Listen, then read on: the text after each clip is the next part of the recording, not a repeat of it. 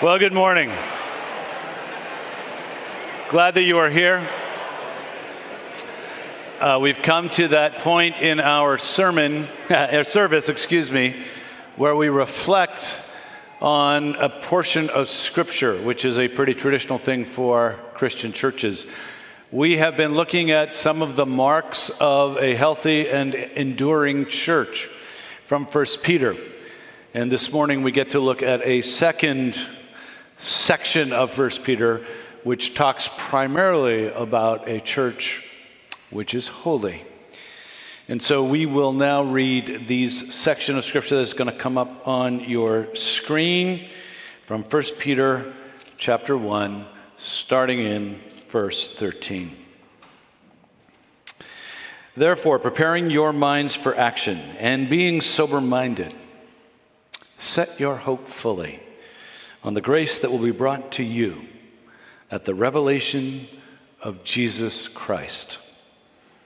As obedient children, do not be conformed to the passions of your former ignorance, but as he who called you is holy, you also be holy in all your conduct, since it is written, "You shall be holy, for I am holy."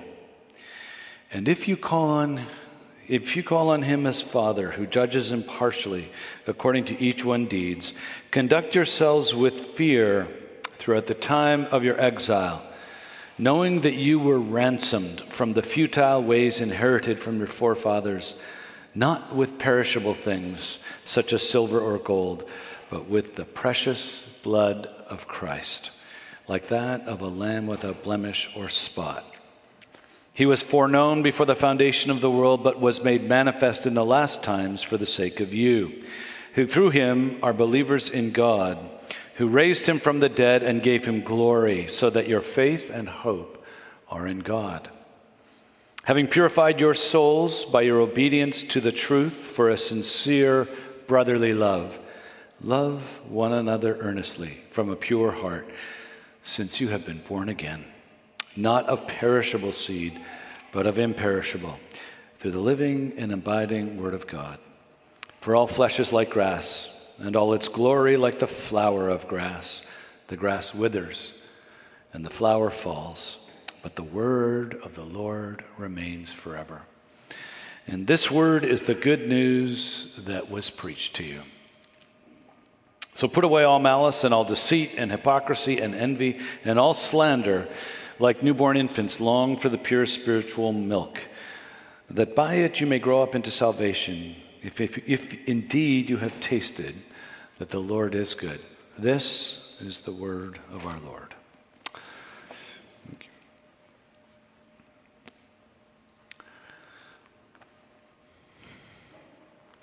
The state has no business in the bedrooms of the nation.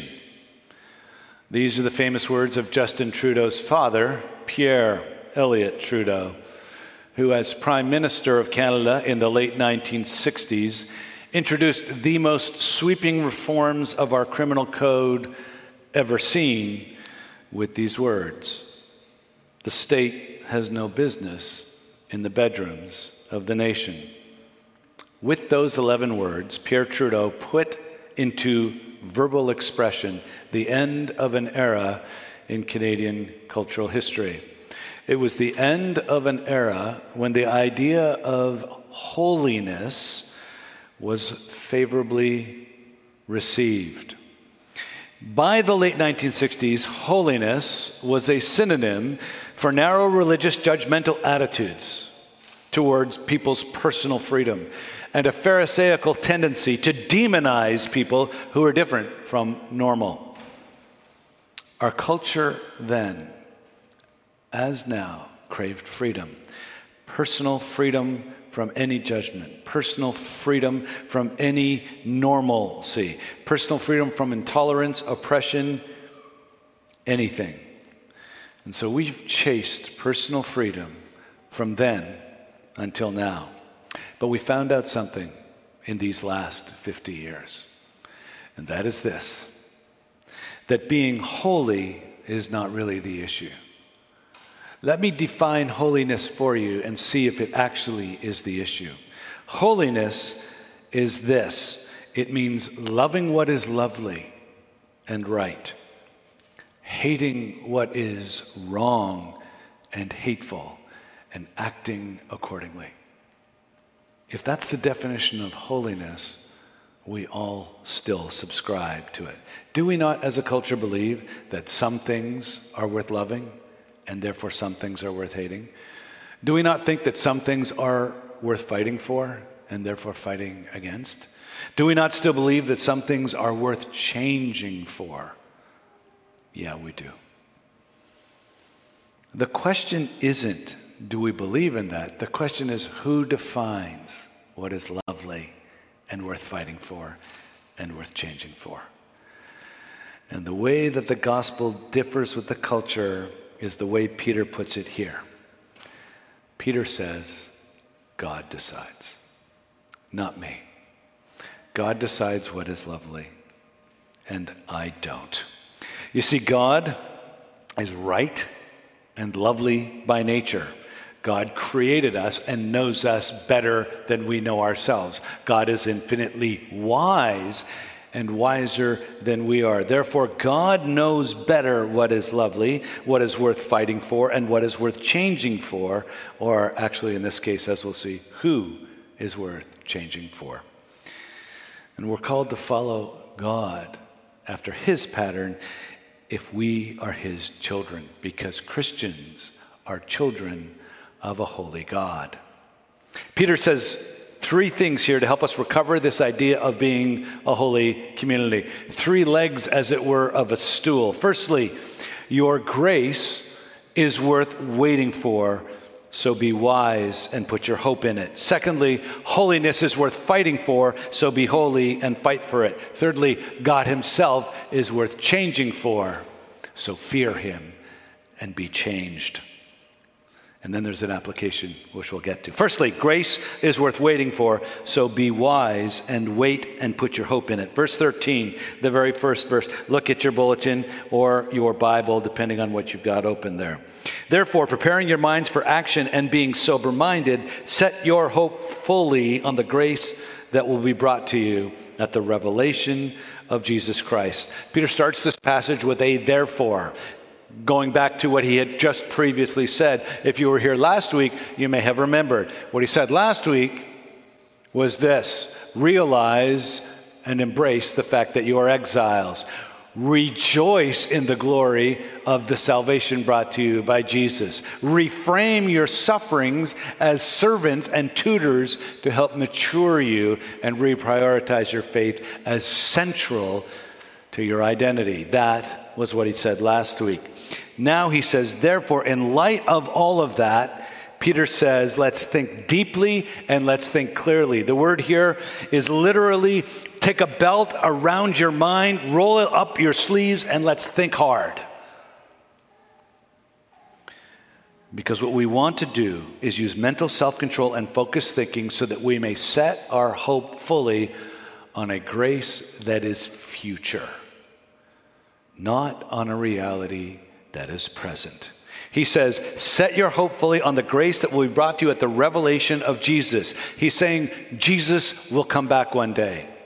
Your grace will be consummated on that day. It is certain. His resurrection gives us a 100% confidence in the certainty of his promise. He rose from the dead. He is who he said he was. He can be trusted for what he promises. He promises to come back. It may never come in our lifetime. It has not come yet. We may spend our life in social marginalization, relational rejection for being Christians. But this promised future grace is certain, and it's superior to the reality that we confront in our lives today. Listen to the world we will inherit, men and women, because in his return, everything that your heart longs for, everything that your desires groan for, will be met and more in the revelation of Jesus. Firstly, you will get an imperishable, perfect body. 1 Corinthians 15:42. So it is with the resurrection of the dead. What is sown, the body we have right now, is perishable. We will die. What is raised is imperishable. It is sown in dishonor. It will be raised in glory. It is sown in weakness. It will be raised in power. Men and women, you are going to inherit a perfect body. I don't know about you. I know my body is pretty close to perfect. I don't know how you feel about yours. Don't you long for a perfect body? If you say no, you're lying, because you do. We long to be free from disease and death and wrong and sin and decay. We will get that freedom. Secondly, our perfect bodies will inhabit a perfect, unbroken world. Revelation 21, at the end of the books of the Bible, we hear this certainty. I saw a new heaven and a new earth, for the first heaven and first earth had passed away. The sea was no more. And I saw the holy city, the New Jerusalem, coming down out of heaven from God, prepared as a bride adorned for her husband. And I heard a loud voice from the throne saying, "Behold, the dwelling place of God is with man. He will dwell with them. They will be his people, and God himself will be with them as their God. And he will wipe away every tear from their eyes. And death shall be no more. Neither shall there be mourning or crying or pain any more. Nothing any more except joy evermore." Set your hope fully upon this. It is more certain than any future you hope for, and it is superior to any future this world can give you. The word hope here means a confident expectation that changes how you act now. Let your hope for future inheritance and glory change the way you face your present, because the present challenges will fade and diminish in the light of this glory. It changes the way we live now. It's supposed to.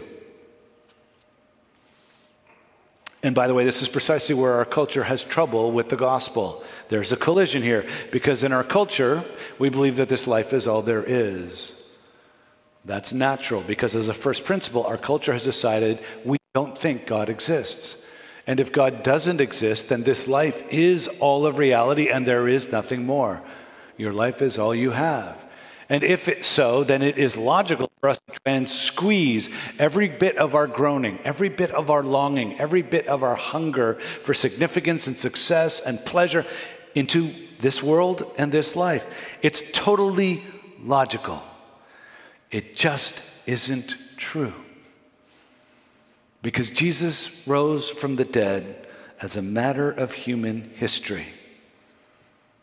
God, who created the world, sent his Son into that world to redeem it by dying for it. And he died, and bringing God's grace into it. And then he rose again to triumph over sin and death. He brought grace and truth into the world with him, and he let it reign when he rose. He was the grace of God incarnate. And so we know that God does exist. Jesus proved it to be so.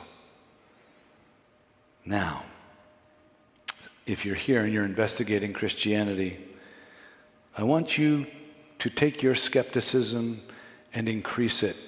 Don't just be skeptical of Christianity. Be skeptical of your culture's claims that God doesn't exist. Because he does. And if he does, everything that our culture has built on the foundation of him not existing should also be vetted and questioned. If we will meet God, if there is life after death, and Jesus proved it by rising from the dead, this life is not the end of all things. We will meet God. We will live for eternity, either with him or without him, depending on whether we've trusted in Jesus. If you're here and you're investigating Christianity, doubt that your culture is right when it says God doesn't exist, because Jesus proved he does.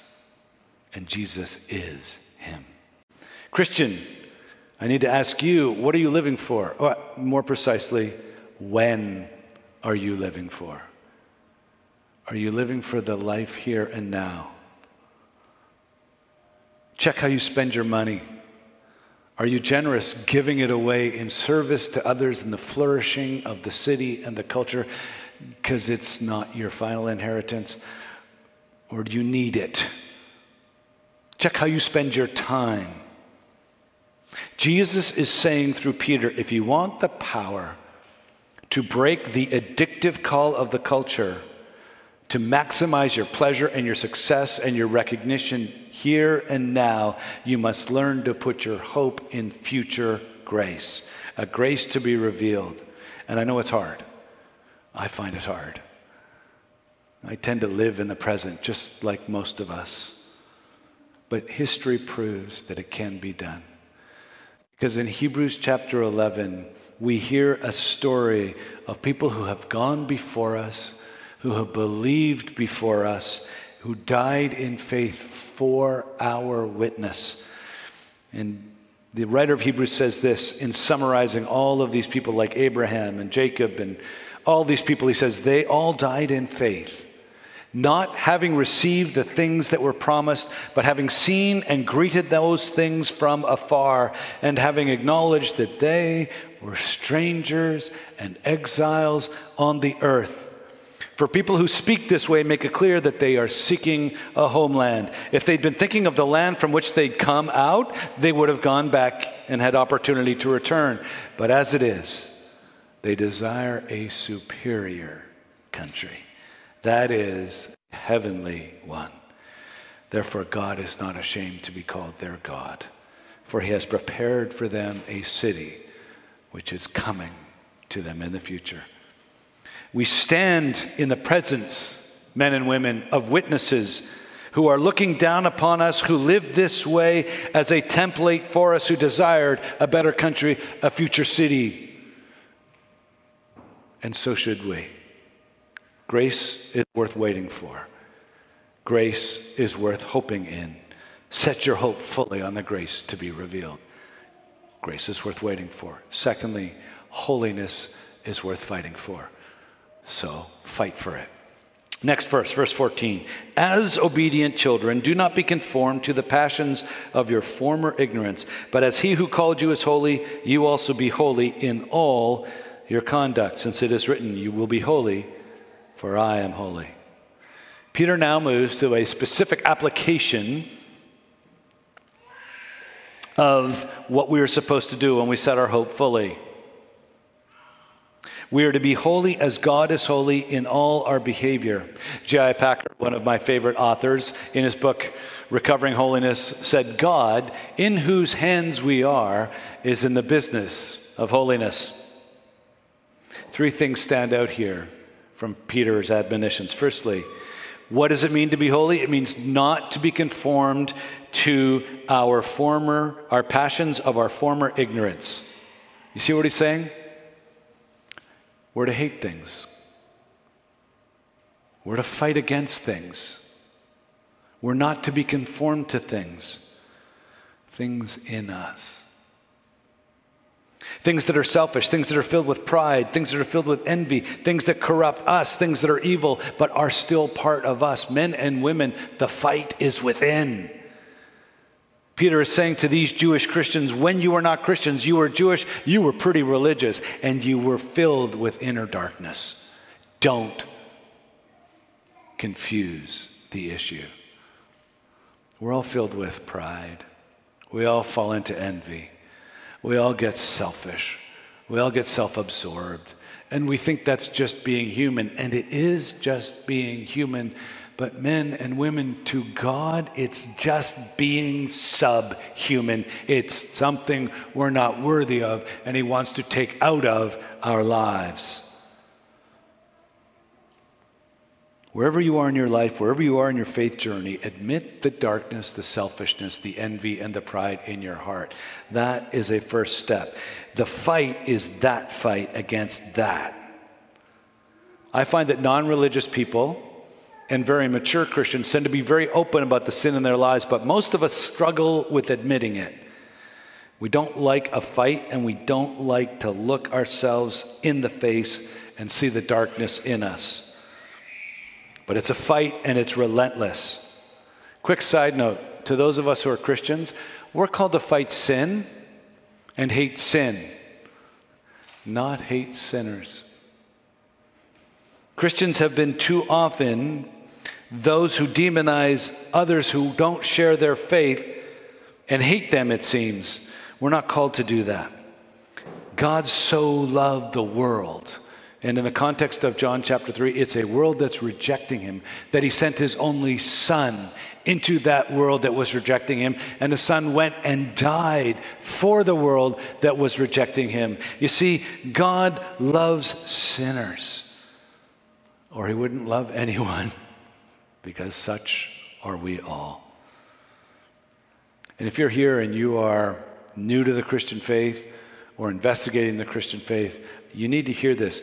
When Christians talk about hating sin and fighting against it, they're not trying to be oppressive. They're trying to be honest about their own brokenness. And they're not trying to, hopefully, demonize anybody. And Christians, if we're blaming others or demonizing others, we're not getting the fight. Hate the sin in you. Start there. And then if you want to look at sin in others to complain about, take a look at that sin and ask yourself, is that in me? Yeah, because it is. We have no right to hate people. Just the sin which defaces and addicts and breaks people. Do not be conformed to the passions of our former ignorance. Second thing to note, be holy in all your conduct. This is very convicting to me. It's actually pretty wearying. For God's desire for us is total holiness.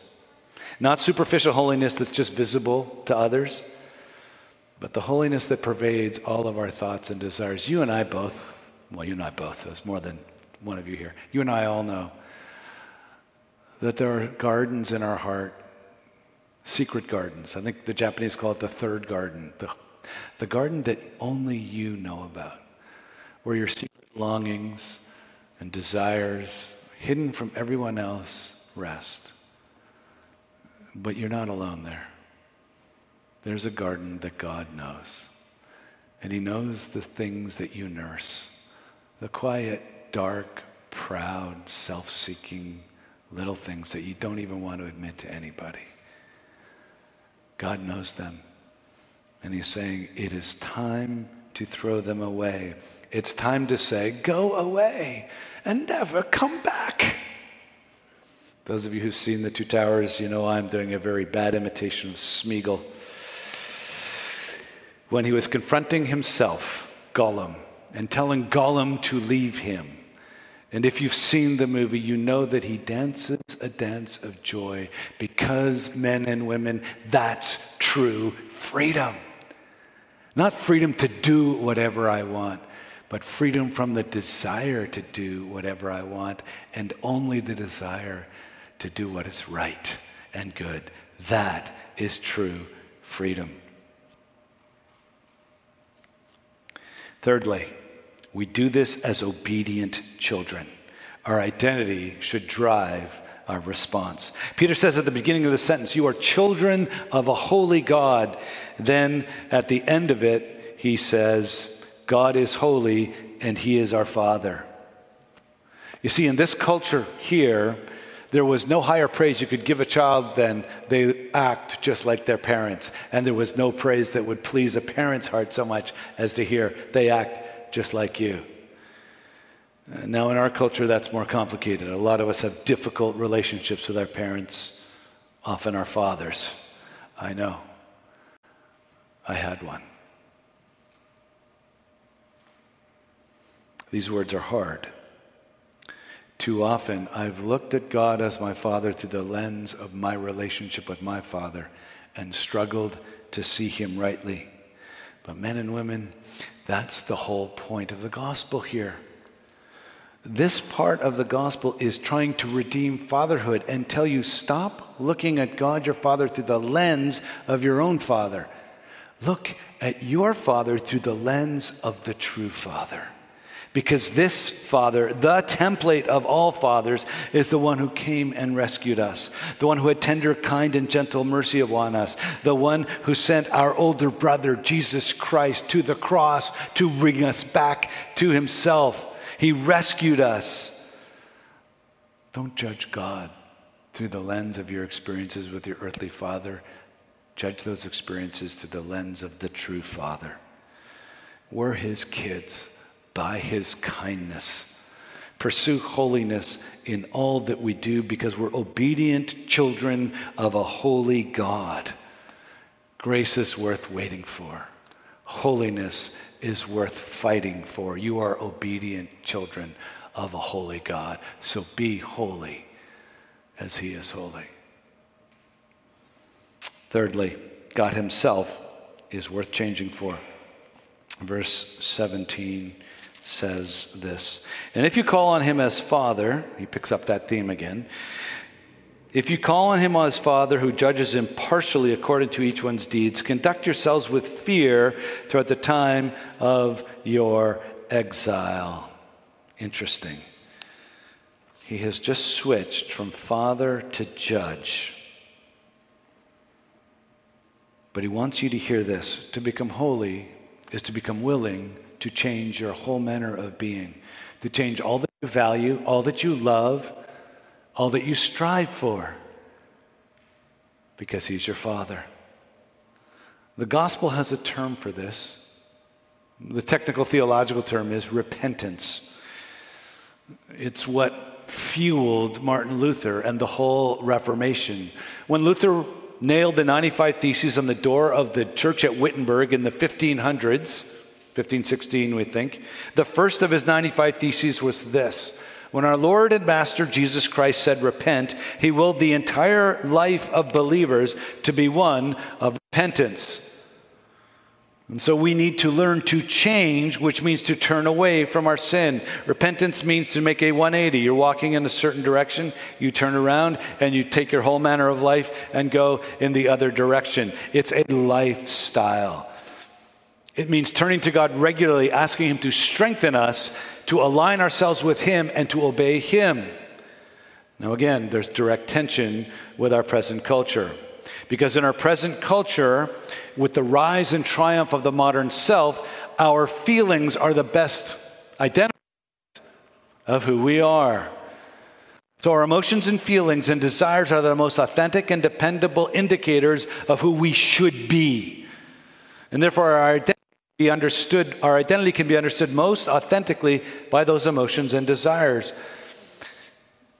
And personal freedom should be, in our present culture, the ability to change our world to accommodate those inner emotions and desires.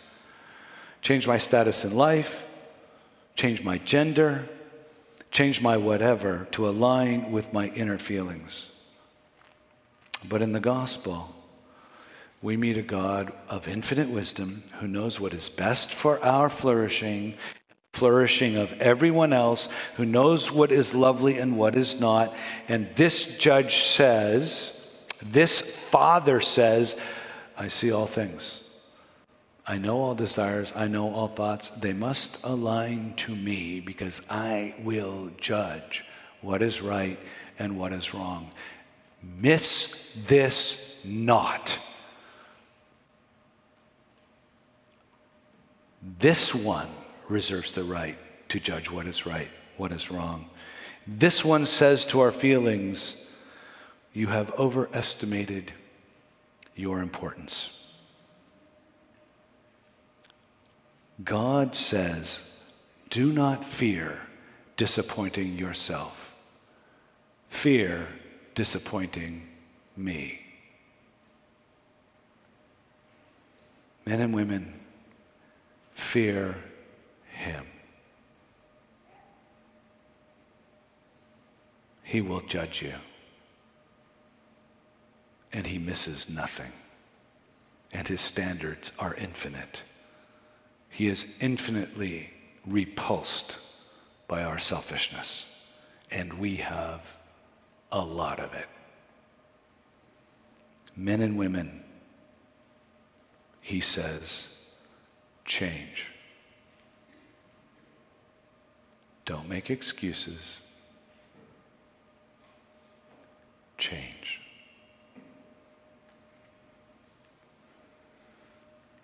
Fear displeasing me. Be measured by whether you follow my desires. This could be a sermon all in itself, but here's the heart of the issue. God desires holiness, and holiness at its root is loving God enough to follow and love what he loves and to hate what he hates. That's holiness. And I have to admit to you that that's hard. And I have to admit to you that as true as it is, it doesn't excite me in the morning all the time to go and do what he says. His innate worthiness, for some reason, doesn't warm my soul the way it should. But I'm not alone. This sense that it's a treadmill that just goes faster and faster and that I can never get off and I can never run fast enough to please him is wearying. Jonathan Edwards, the greatest moral philosopher and theologian North America, I think, has ever produced, agrees. Hear his words.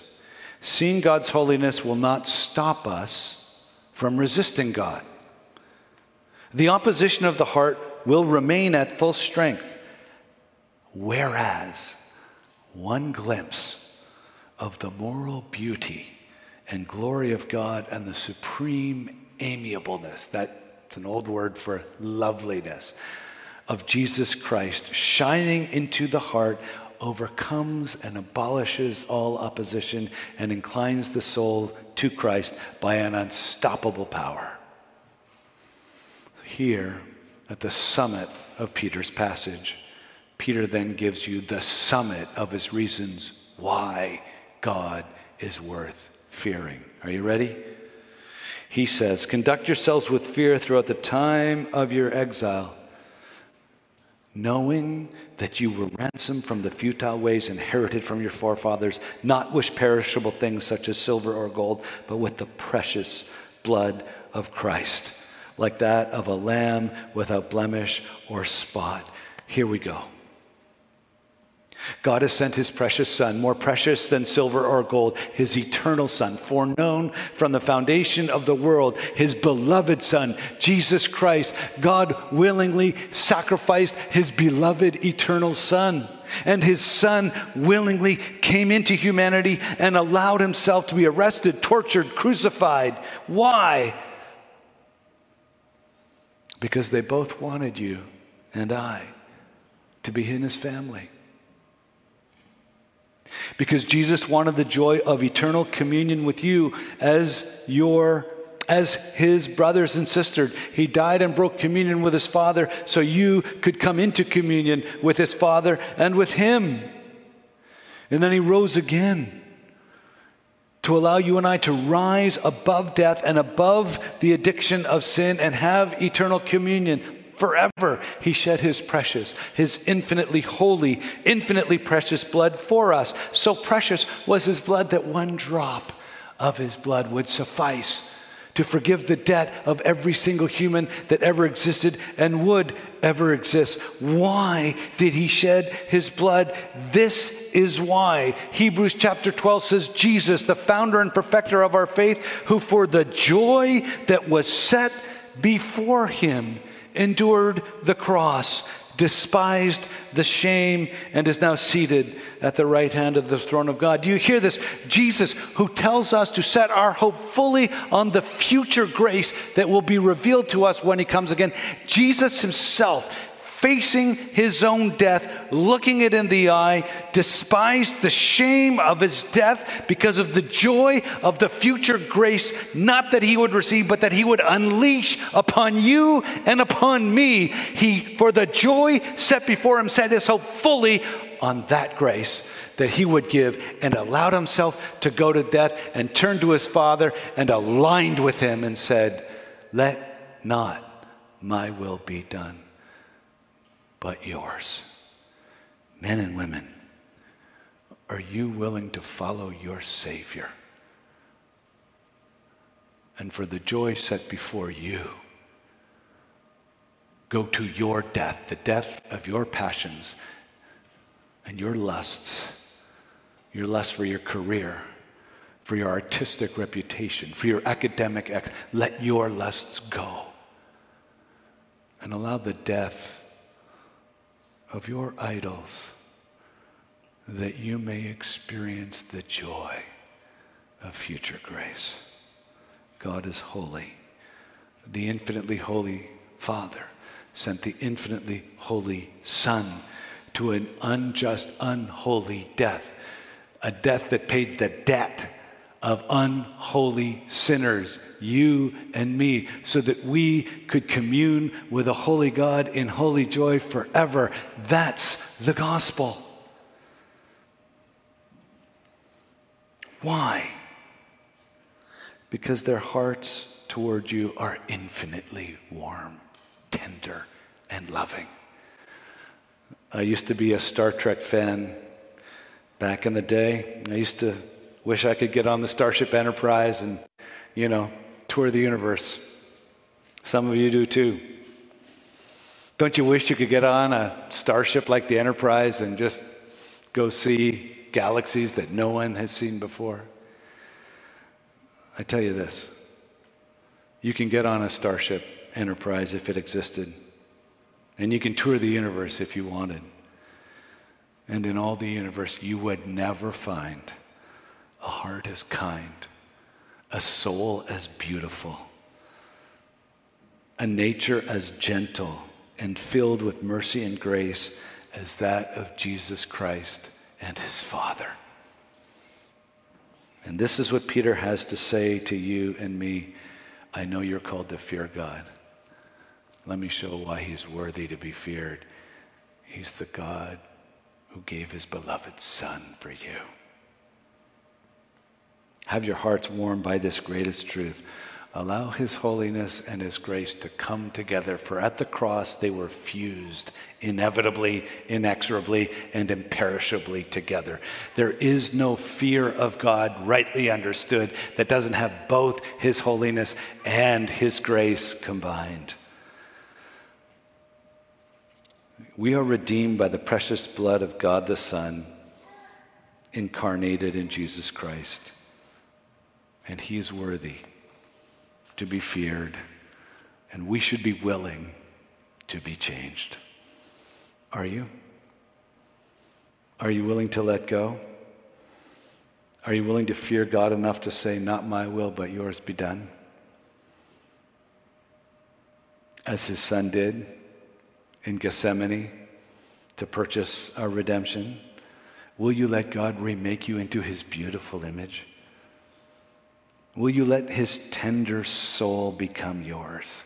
Will you let it warm your heart and take the grip of your hands on those things you think precious and let those hands open? This question faces all of us. When I was a skeptic in university, the fundamental question I had when I was looking at Christianity was, am I too afraid of giving up control of my life? Or do I trust God enough to fear him enough to let go and let him take control of my life? Christian, it's the same question that you have. Am I willing to let go? About 17 years ago, I came back from Melbourne, Australia, which if you've not been to, I think is probably the greatest, most livable city in the world. And my church in Florida had sent me there to see if we should plant a church there, and they should send me. And it was a resounding yes in my heart. The city needed churches. The opportunity was there. I had a church planting coach all lined up. We had missionaries that were going to help us. It was fantastic. The problem was I had a woman who disagreed with that. She thought I should go to this place called Toronto. That woman was my wife. Now you have to understand, I grew up in Montreal. Do you understand what moving to Toronto and making home in Toronto means to a Montrealer? And not only that, I had lived a previous 10 years in Vancouver. Do you know any two cities that hate Toronto more than Montreal? Okay, maybe Calgary's in the mix, right?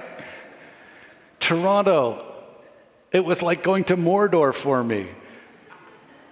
And you have to understand, I was a hockey fan. I grew up with multiple Stanley Cups. No offense to you Toronto people, but you know, I would have to become a Maple Leaf fan. Not my will, but thine be done, Lord.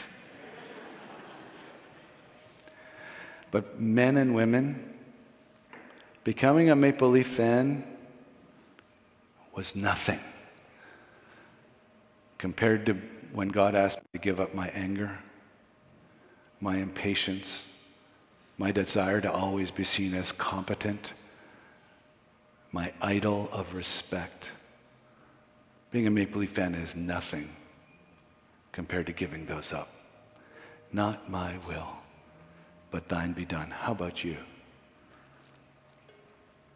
What is God asking you to give up to be holy?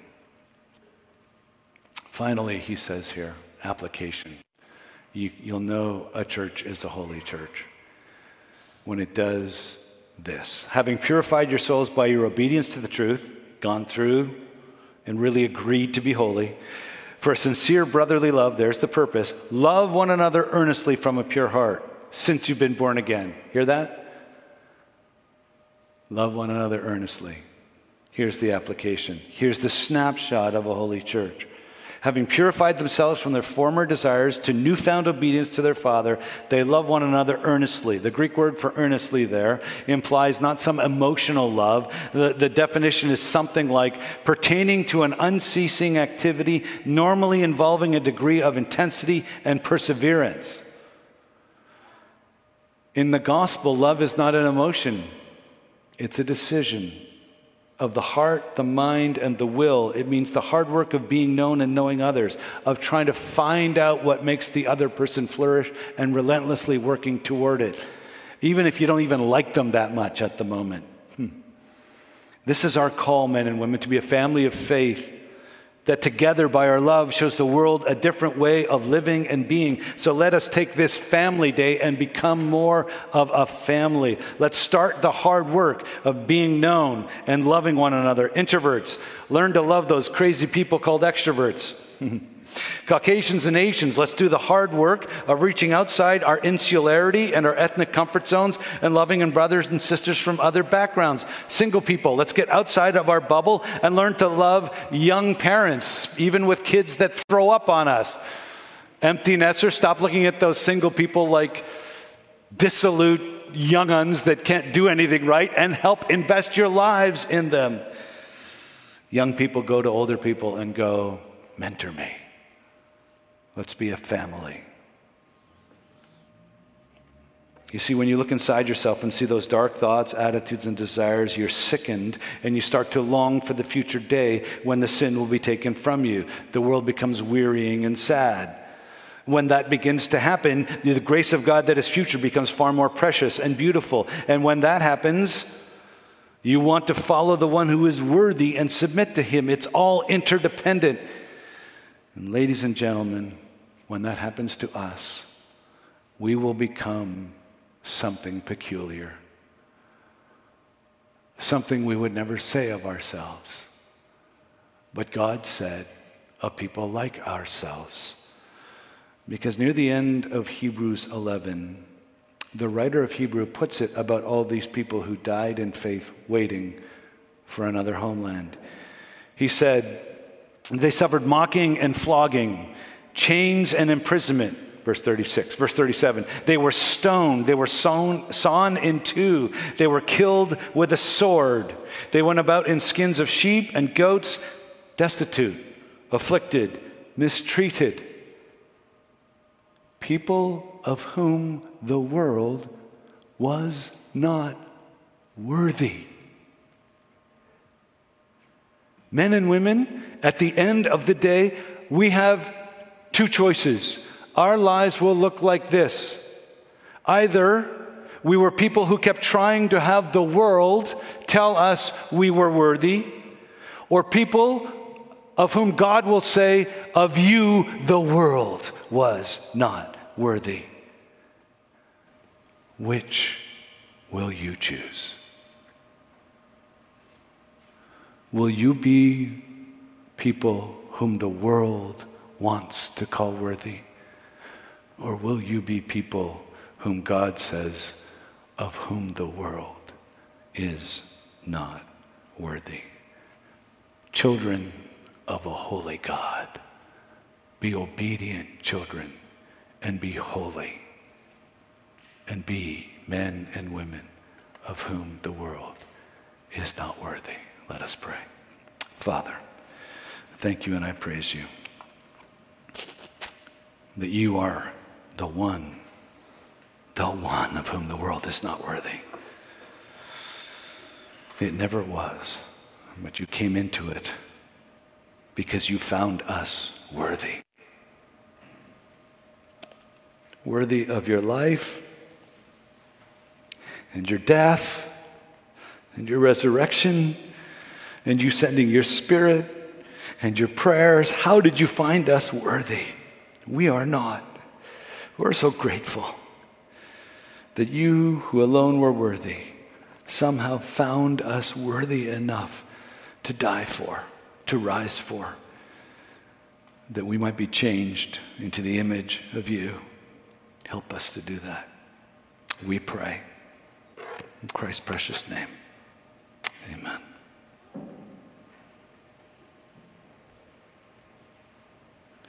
Is there a synonym for fear that I could share with you? Awe-filled gratitude.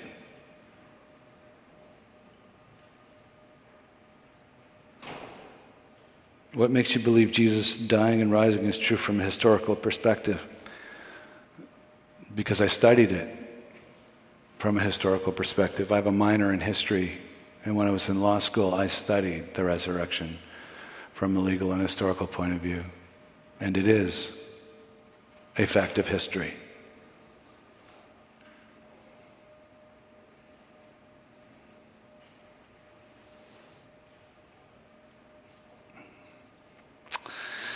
Great question. I've told someone that I'm supposed to hate sin but love the sinner, but they come from an alternate lifestyle and they say, hey, how can you say you love me when you don't accept me for the person I am, which is my sexuality? I have to say this to my LGBTQ plus friends. Every time I talk to them and they bring this up, and they do, how can you say you love me when you disagree with my choices? I tend to say this: how can you say you love me when you disagree with my disagreement with your choices? And they just look at me, because they're doing exactly what I am. They're disagreeing with my choices. The second thing that we need to recognize is, if you are here, whatever your sexual orientation or preference, that isn't the fullness of your identity. You're confusing preference and sexuality with full identity. And you're saying, I'm rejecting you in full because I'm rejecting some part of your choices. They're not the same. My sister rejected my Christianity for a long time before she accepted it. I never felt like she was rejecting me as a brother. I just felt like she was rejecting my faith. It was hard. My faith is very central to me. But there was a difference. So that's what I would say to that. Are you happy?